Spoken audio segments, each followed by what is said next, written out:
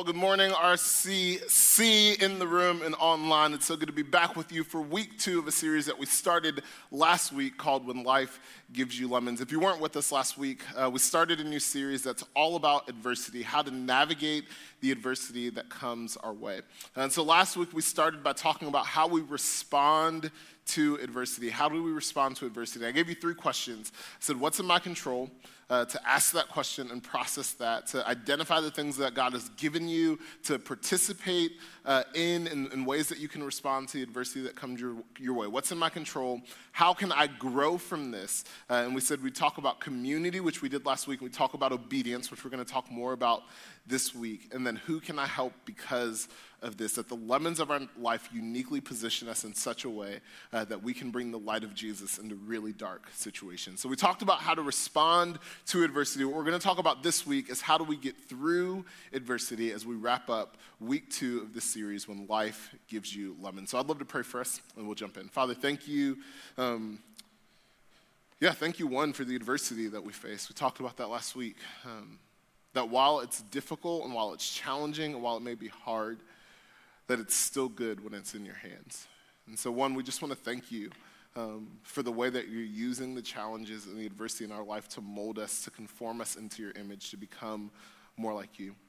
But the reality, Father, is that the season that we're in has not yet ended, and it's going to continue on for some time. And so as we navigate this season, would you help us to get through it well? Would you show us how to get through it well? Would you tender our hearts this morning to hear that from you? So we love you, and we thank you. We pray all these things in Jesus' name.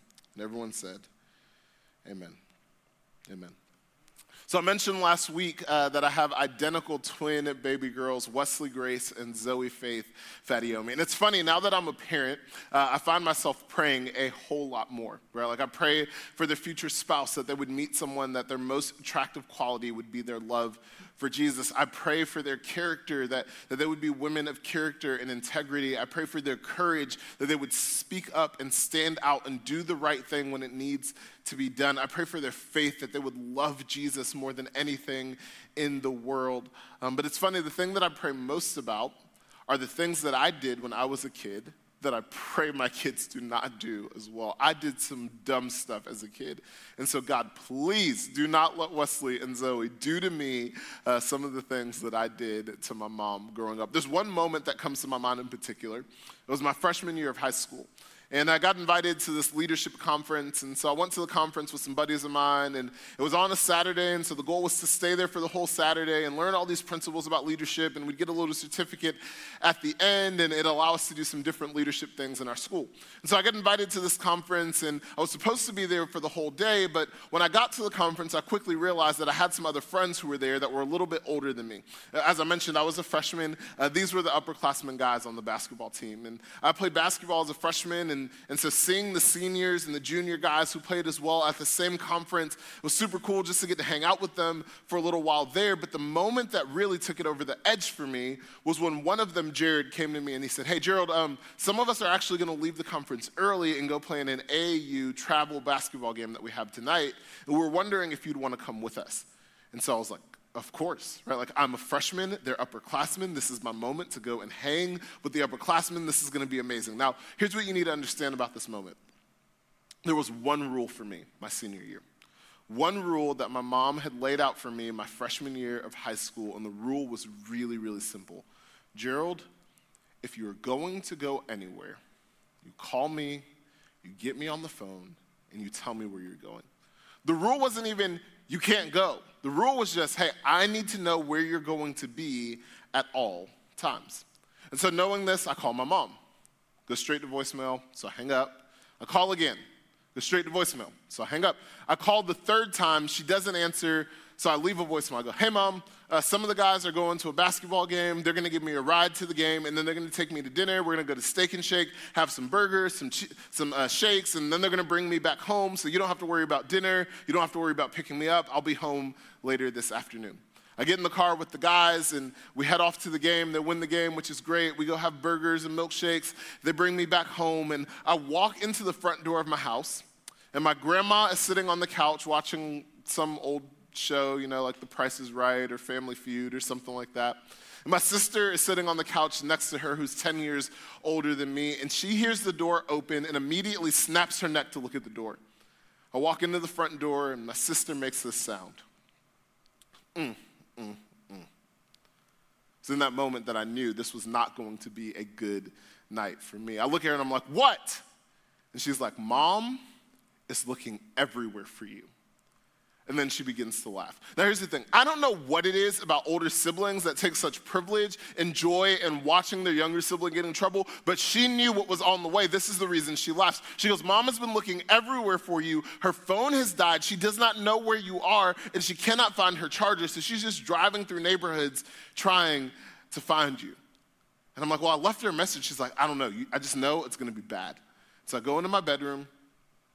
I begin pacing around my room, because I know what's coming. See, if you grew up in a black household, you know this. If you haven't, let me just invite you into our world. Growing up, there's this thing called a syllable butt whooping, okay?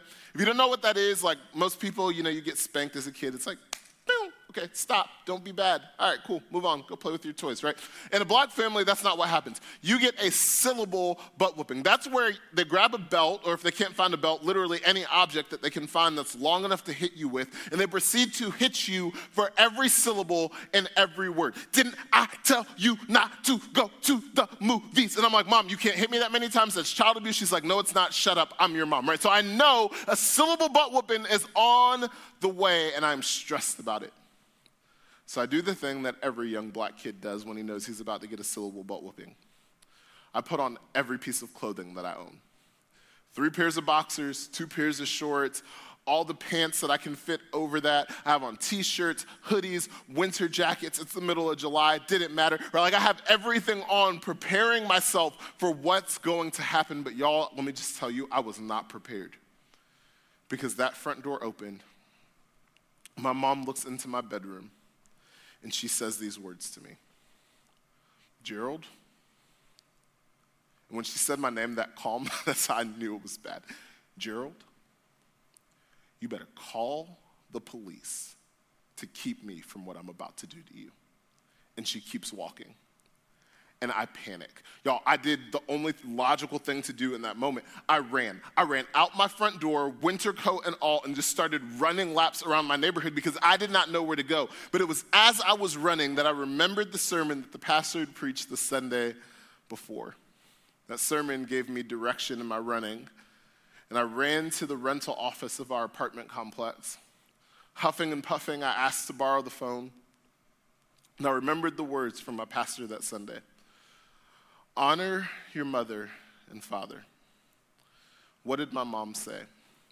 You better call the police to keep me from what I'm about to do to you. 911. Excuse me, officer, my mom said that she's going to kill me. You can imagine the police came very quickly. Officer shows up, he puts me in the car, he drives me to my apartment. He walks upstairs, it's a black officer as well, and he sees my mom standing at the doorway with the belt in her hand and quickly assesses the situation. Did you just call the police to get out of a butt whooping? I looked at him and I said, yes, I did. The Bible told me to honor my mother and father. She said, you better call the police. Y'all, it did not work. The officer left laughing. My mom proceeded to lead me into the bedroom and give me a whooping that I have not set the same since. I remember sitting in my bedroom that night, wondering how I got in that situation. Because here was the reality. I found myself there not because I didn't know what to do. I knew the rule. There was one simple rule. Get my mom on the phone before I go anywhere. It wasn't that I didn't know what to do. It was that I didn't want to be told what to do. Come on, I was a freshman in high school. I'm an adult now. I don't need you to tell me what to do. I got this. I can take care of myself. I'm fine. I don't need you telling me what to do. It's funny, that mentality that I had as a freshman, I still find myself feeling at times as a full-grown adult. What's interesting is I'd be willing to bet you do as well, right? Because the reality is that nobody wants to be told what to do. No one wants to be told how to live. No one wants to be told how to behave. No one wants to be told what you can and cannot post and where you can and cannot go. No one wants to be told what to do. And you would think this mentality would leave us as kids, but it carries on into adulthood. We still don't like to be told what to do by our parents, right? You know how I know that's true? Let your parent tell you the way that you're supposed to be parenting your kid. Exactly. Nobody wants to be told what to do. Let one of your coworkers tell you the way that you should be doing your job when they're not your boss. No one wants to be told what to do. We don't like it from our parents still. We don't like it from our coworkers. We don't like it from our friends. We don't like it from the random people on social media who tell us the way that we should see the world. And most of all, if we're honest, for a lot of us in the room, we don't like this from God. We don't like God telling us what we should do, how we should live, how we should behave, the way that we should see the world. We want to believe the way that we want to believe about certain issues. We want God to take our stance and our side. We want God's perspective to change as the times change. Come on, God, it's 2020. You can't expect us to think that way or believe that way anymore. No one wants to be told what to do. I remember a couple of years ago, I was at a summer camp I was preaching at, and I had a little bit more responsibility. I was actually on staff at the church that was hosting the camp, and so I had about 1,200 students that I was responsible for that week. And part of my responsibilities was after the sessions were over, I'd go to different groups and I'd check in on them and I'd pray with certain students and we'd have deeper conversations about messages, maybe things that they didn't understand. And over time, our volunteers, small group leaders understood like, hey, we can ask Gerald to come to our room and he'll come. And so there was this one group of junior girls, their small group leaders pulled me aside and said, hey, our girls are loving the week, but they're having a hard time connecting. And so we just wondered if you would come and just have a quick conversation with them. So I said yes, and after the sessions were over, I went to their room, and they were loud and playing music and like doing their thing, but as soon as I got in the room, they kind of settled. We ended up sitting in the living room and having a really honest conversation. Honestly, it was one of the best conversations I've ever had with any person as it relates to the things of God. So I'm sitting and talking to this group of junior girls, and there's this one girl named Mary sitting in the corner, and you can tell she's kind of the ringleader of the entire group. And in the middle of our conversation, she pauses me and she goes, Gerald, I have a question. She says, Gerald, I like drinking. I like doing drugs. I like having sex with my boyfriend. Why can't I? Why can't I do those things and also like church? Because I love being here, but I also like those things. Why can't I have both? I did my best to give her my pastoral answer in that moment. But the more that I spoke, the more that I saw her eyes kind of glaze over, because the reality is that she didn't want to be told what to do either. Felt pretty defeated in the moment, so I prayed and I walked out of the room and continued on with my day. Interesting, I think back to that, and here's what I understand about Mary. Mary had what I like to call a segmented Jesus. See, on one side, Mary was going, well, Savior Jesus, he's cool. The Jesus who died on the cross for my sins, I like him. The one that's full of grace, I'm in on. The one that wears Birkenstocks and like pets lambs, like that Jesus, I like that Jesus. But then there's this like Lord Jesus that y'all talk about. The one that can like tell me how I should see the world, tell me what my moral ethics should be, and tell me the way that I should treat people and the way that I should behave. Like, I don't know about that Jesus. Like, Savior Jesus, cool. Lord Jesus, not so much. And here's the reason I believe that Mary not only had a segmented Jesus, but was okay with one version of Jesus and dismissed the other. Here's why I think this was the case. It's one word: restriction.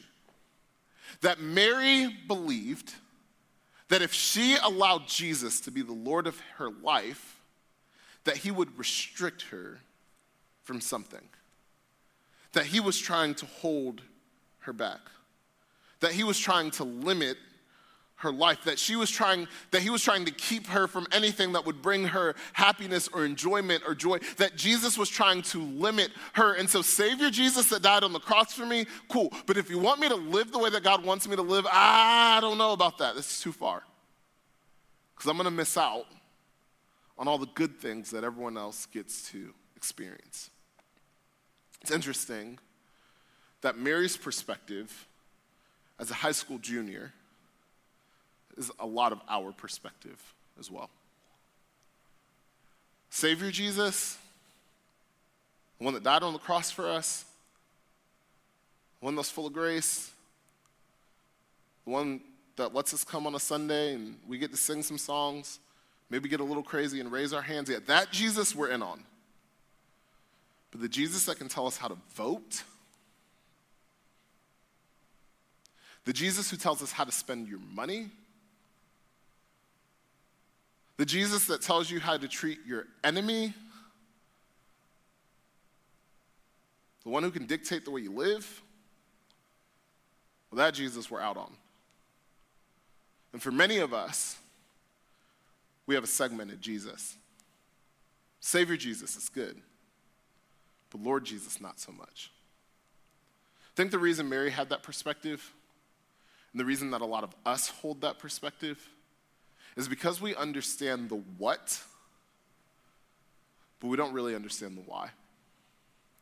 We understand what Jesus may want us to do. We understand what things that he wants us to do or the ways that he may want us to live, but we don't understand the why behind the what. And so here's my goal for the next 18 minutes and 19, 18, 17 seconds. My goal is to give you the why behind the what, because I think if we'll understand the why, it will compel us to do the what. And maybe we can live not with a segmented Jesus, but we can live embracing all of who Jesus is and all that he has for us. I want to take you to one of Jesus' most famous sermons of all time. It's found in Matthew chapter 5, and it spans through Matthew chapter 7. It's called the Sermon on the Mount. It's his most famous sermon. It's also the longest sermon that he preached when he was on the planet Earth. Many scholars believe that he would have preached this sermon over and over and over again in different cities.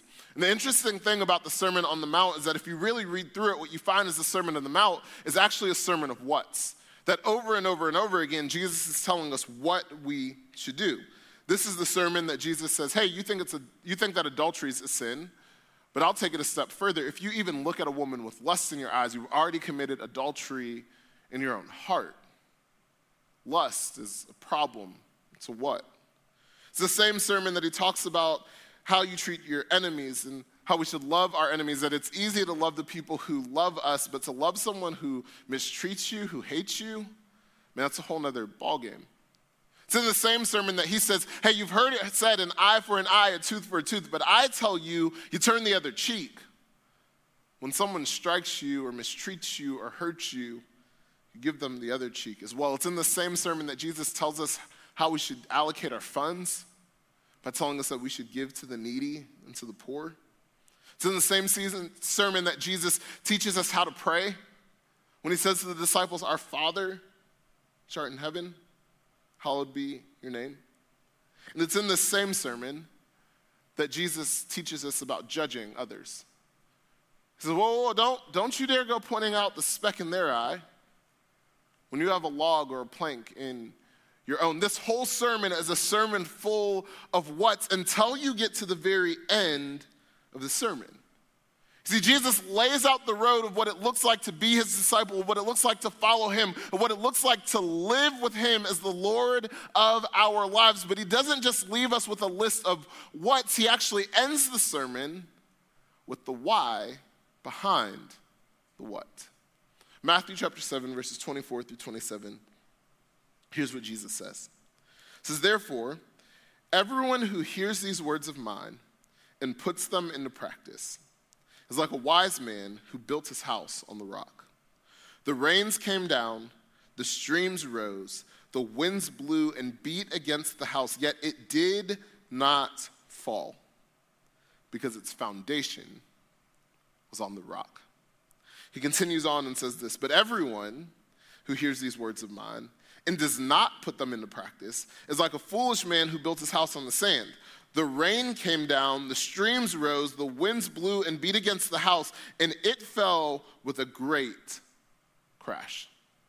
So as Jesus wraps up the Sermon on the Mount, he talks about these two groups of people.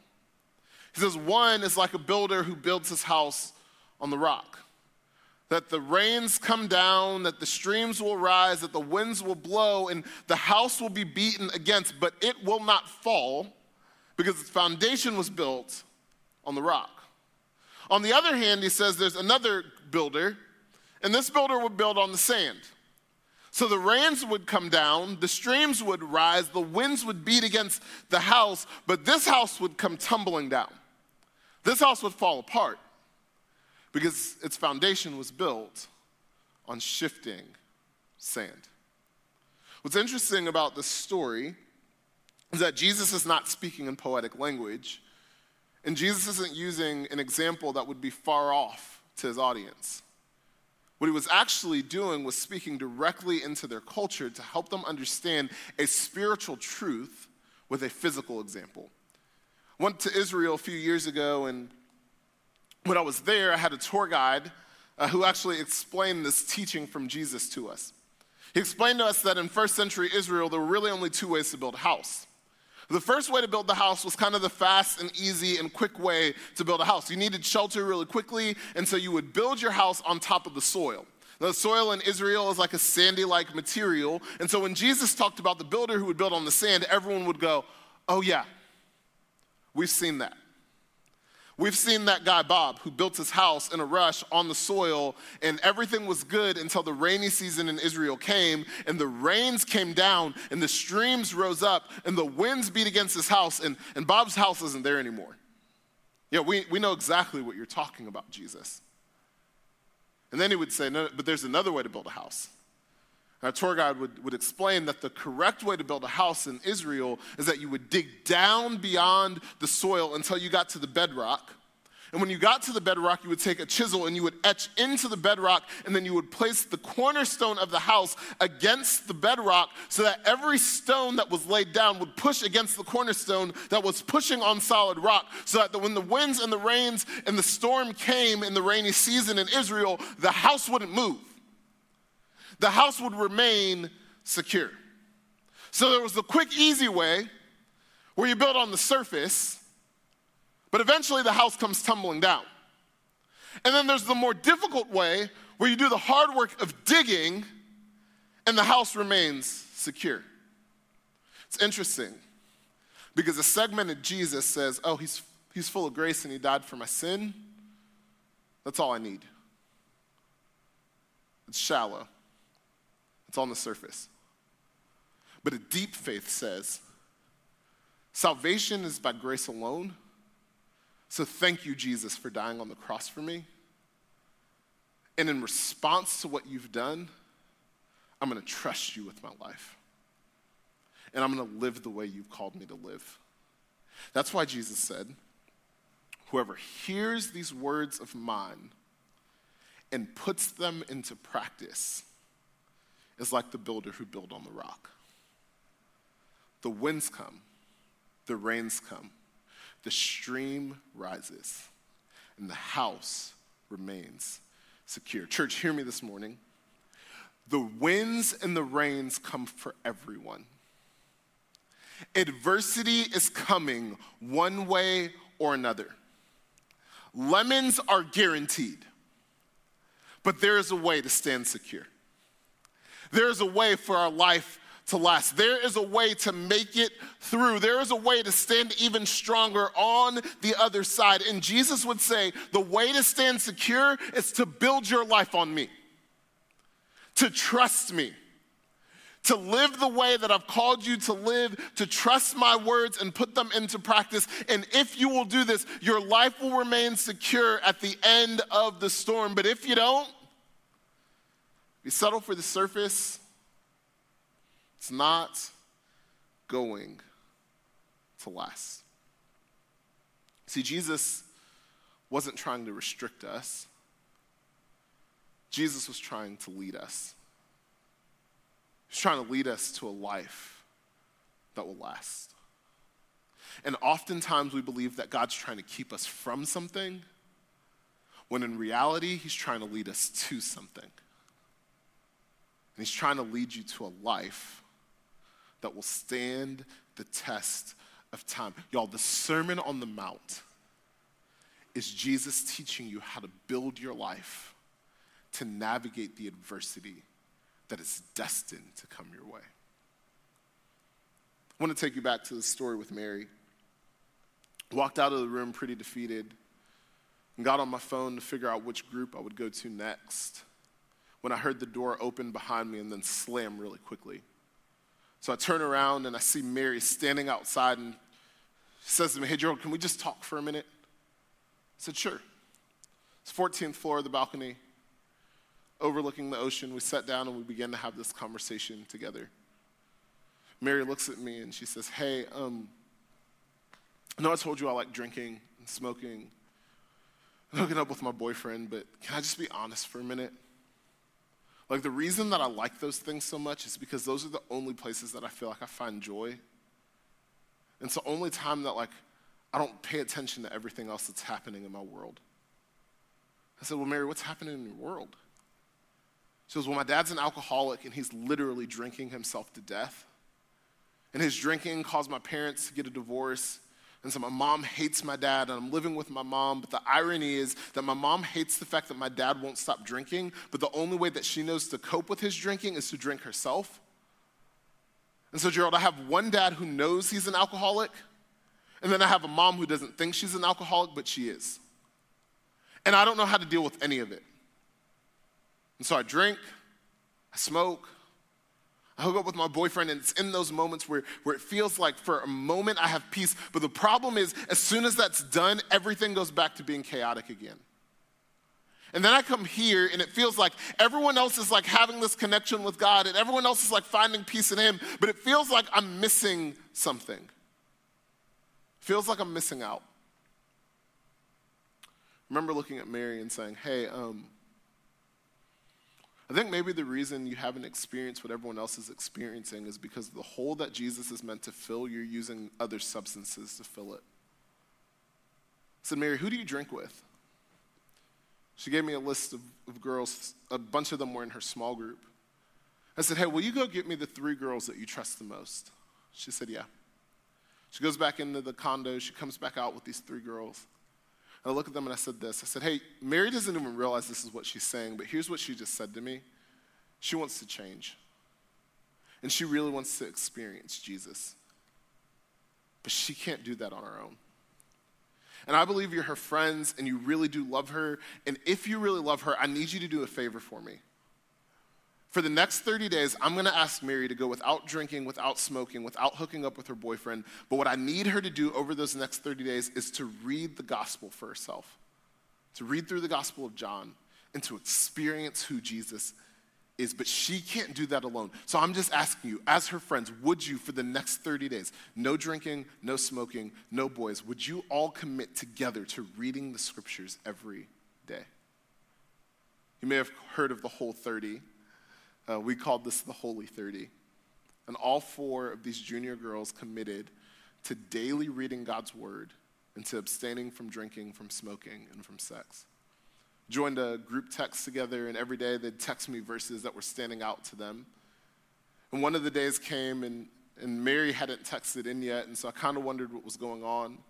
She ended up calling me that afternoon, and she said, "Hey, I'm so sorry I haven't sent my text yet, but I just wanted to call you really quick and tell you what happened." I said, "Okay, well, what's going on?" She goes, "Hey, I know you didn't ask me to do this, but when I got back from camp, I actually went home and I told my mom about the Holy 30 that we were doing. And I told her that we were going to read the Bible for 30 days, and I wasn't going to drink anymore, and I wasn't going to have sex anymore, and I wasn't going to smoke anymore. Like, I was just going to actually, like, read my Bible for 30 days. And my mom looked at me and said, "I'll do it with you." And so I know you like get texts from us every day, but I just wanted you to know that my mom is doing it too. And this is the first time I've ever seen her sober. Y'all, can you believe that? That Mary would take seriously the words of Jesus, that whoever hears these words of mine and puts them into practice, their life will stand secure. It's funny, that was Mary's junior year of high school. Mary's a sophomore in college now. We run into each other every now and then, but it's funny, I follow her on social media, and I often see pictures of her at a church. I'll see pictures of her with that group that she went through the Bible study with. I'll see pictures of her on mission trips, or her and her mom laughing together in a photo. And I don't believe that Mary has it all figured out. I don't believe that her life is perfect now, but here's what I know is true, just from watching from a distance, is Mary's life is stronger and more secure than it's ever been, because she took Jesus up on his words. God is not trying to restrict you from something. He's trying to lead you to the thing that you've been looking for this whole time, to a strong, safe, and secure life in him. Adversity is a part of the story, but we can stand secure. So the question then becomes, how do we build a house? How do we build our house? Well, Jesus breaks it up into two really simple steps. He says first, whoever hears these words of mine. The reality for you and me is the pace of our life and the connections that we have cause us to not be able to fully connect with God. People can get to you on your cell phone, your email, over text message. You have Netflix and TV series and Instagram and social media, and there's all of these different things that are pulling for your attention, and we're all moving at such a rapid rate that we can't hear the words of God for us. And so the first way we build our life on the rock, the first way we build our house in a way that our life will be secure as we navigate the adversity of this year, it's really simple. It's we disconnect so that we can connect with God. We disconnect from the busyness of our world, from the busyness of our jobs, from the busyness of our family, so that we can get some time one-on-one with our Heavenly Father. Because here's the deal. You can't do what God says if you don't know what he said. And so you got to find some time to disconnect so you can connect with God. I'd suggest 3 ways you should write this down. 1 is daily. That you should find 10 to 15 minutes every single day to disconnect so that you can connect with God. Whether it's in your closet, you go and pray and read the scriptures. Whether it's in your car and you just go to the Bible app and listen to a chapter of the Bible and pray on your way to work. Whether it's a bathroom break at work where you sit in the bathroom and dig into the scriptures for 15 minutes. I don't care how or where you do it, but you got to find 10 to 15 minutes to disconnect every single day. The second is monthly. To create a rhythm where every month you get away for an hour. Whether it's sitting in your car by the river or driving and sitting by the beach or just going and hiding out at a park, but getting an hour to ask God, what do you want to say to me? Reading through the scriptures and going, hey God, what does your word say? What do I need to be challenged in? How can I grow? How can I be better? How can I be more like you? Daily, 10 to 15 minutes. Monthly, an hour a month. And then lastly, annually. And every year I try to find a different city. And I go away for a couple of days to a cabin or an Airbnb. And I put my phone on Do Not Disturb so that my wife is the only person who can get to me. And for 2 days, I do intensive counseling. Find a counselor in the area. I sit down and I go, hey God, what's the one word that you want me to focus on next year? I evaluate how I've felt like my walk with the Lord had been in the previous year. And I take an annual trip to get away and connect with God, 2 to 3 days. And so I'd suggest those rhythms to you daily, 10 to 15 minutes. Monthly, find one hour a month to get away and spend time with God. And then annually, find a couple hours. And if you can't get to an Airbnb or a cabin, go to a friend's house and stay in their basement for a couple of days if you need to. But find some time to disconnect, to connect with God. Because Jesus says, whoever hears these words of mine, we have to know what God says in order to do what Jesus suggests we should do next. Whoever hears these words of mine, what does he say next? And puts them into practice. That's the second way we build our house. We put into practice the teachings of Jesus. Now, I know saying that can be overwhelming. And some of you think well, I can't do everything Jesus said. I mean, one, I don't even know everything that he said, but even if I did, I can't do all of it at once. That seems really overwhelming. Well, there's a saying that says, how do you eat an elephant? It's one bite at a time. Well, how do you build a house? One brick at a time. See, spiritual maturity is not about knowledge. Spiritual maturity is about application. And it's cool if you know a bunch of verses, but if you don't apply them to your life, then that's not mature. That's just knowledge. It's book smart. I'd rather you know a few verses and actually do them than know every verse and not apply it to your life. There was a word for that in Jesus' time. It was called a Pharisee. And Jesus would constantly criticize them. But the ones who could take one thing that he said and put it into practice, well, those are the people that Jesus loved to be around. One brick at a time. So you don't have to know everything in the Bible, but maybe you'll read it and find that the scripture says that we should flee from sexual immorality. That's what the half-brother of Jesus, James, says. That when there's a moment that we're tempted to lean into a place that's not best for us sexually, that we should actually run in the opposite direction. And many of us live our lives asking the question, how close to the line can I get?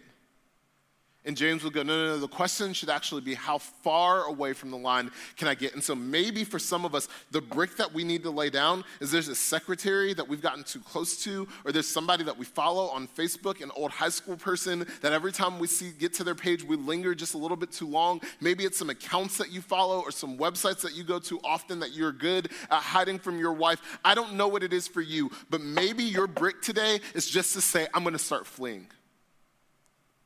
One brick at a time. Maybe your brick is confession. It's a tough one. But maybe it's time for you to stop carrying the secret that you've been carrying on your own and get honest with someone. Because James would also write that when we confess to each other, we actually find healing. And what you're most afraid of is that if you'll confess to someone, you'll be ridiculed, you'll be hated, they'll make fun of you, they'll judge you. But in actuality, what will likely happen is you'll be met with a me too, or you'll be met with, hey, that's not who you are. It's just something you did. So let's move forward and let's keep running after Jesus together. Maybe confession is your brick. Maybe for you, the brick is prayer. And if you're honest in this season, you haven't prayed as much as you used to.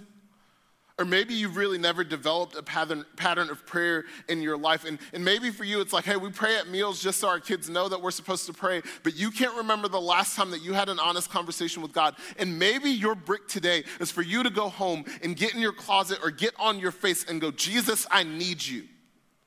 I can't do this without you. I'm desperate for you right now. Because the scripture says, if you draw near to God, he'll draw near to you. So you don't have to know everything to pray. It's one brick at a time.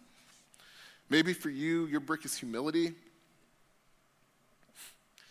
And maybe you find yourself becoming prideful because you actually do know a lot of verses. And you've been a Christian for a really long time. In fact, you probably knew what scripture I was going to preach before I even preached it. But here's the thing, you got to remember this. Jesus says, or the scripture says, God opposes the proud and gives grace to the humble. And so maybe the step for you is to take your eyes off of judging others and to humble yourself before God. You want to know how you become more humble? It's not just trying. It's not just like, oh, humble. No. You know the path to humility? It's to not compare yourself to others, but rather compare yourself to God. You get humble real quick. Or maybe your brick is the most significant brick you could ever lay down in your life. And it's the invitation from Jesus all throughout the scriptures. Follow me. And maybe you've been running from God because you believed that Jesus was trying to restrict you from something, that God was trying to keep you from something, that he was angry or upset with you, and that he could never want you. But just hear me this morning. You're exactly who God wants, and you're exactly who Jesus died for. And so maybe today is the day that you stop running from him and you start following him. And you allow him to lead you to a safe, strong, and secure life. Because y'all, come on. The adversity is coming one way or another. But we can stand secure. Whoever hears these words of mine and puts them into practice is like a builder who builds on the rock. The rains will come, the streams will rise, the winds will beat against it, but the house will not fall. Father, thank you that those words are true, and that many of us in the room and who are watching online have experienced the truth in those words. That while we have faced adversity, and while life has been difficult, that we're able to navigate it with a strength and confidence, knowing that the end of the story is that we win because you've won. And so for those of us who haven't experienced that, Father, I pray that you would give us the courage, the confidence, and the wisdom to start taking you on your word and to put it into practice. For those of us who have settled for a Savior Jesus, but who have left out the Lord Jesus, who's leading us to life and life to the full, would you help us reconcile that today? For all of us as we navigate adversity, would you lead us to the life that you've promised us, a safe, strong, and secure life in you. We love you and we thank you. We pray all these things in Jesus' name. Amen.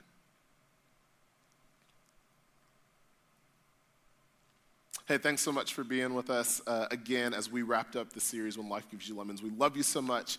We will see you back here next week. Peace.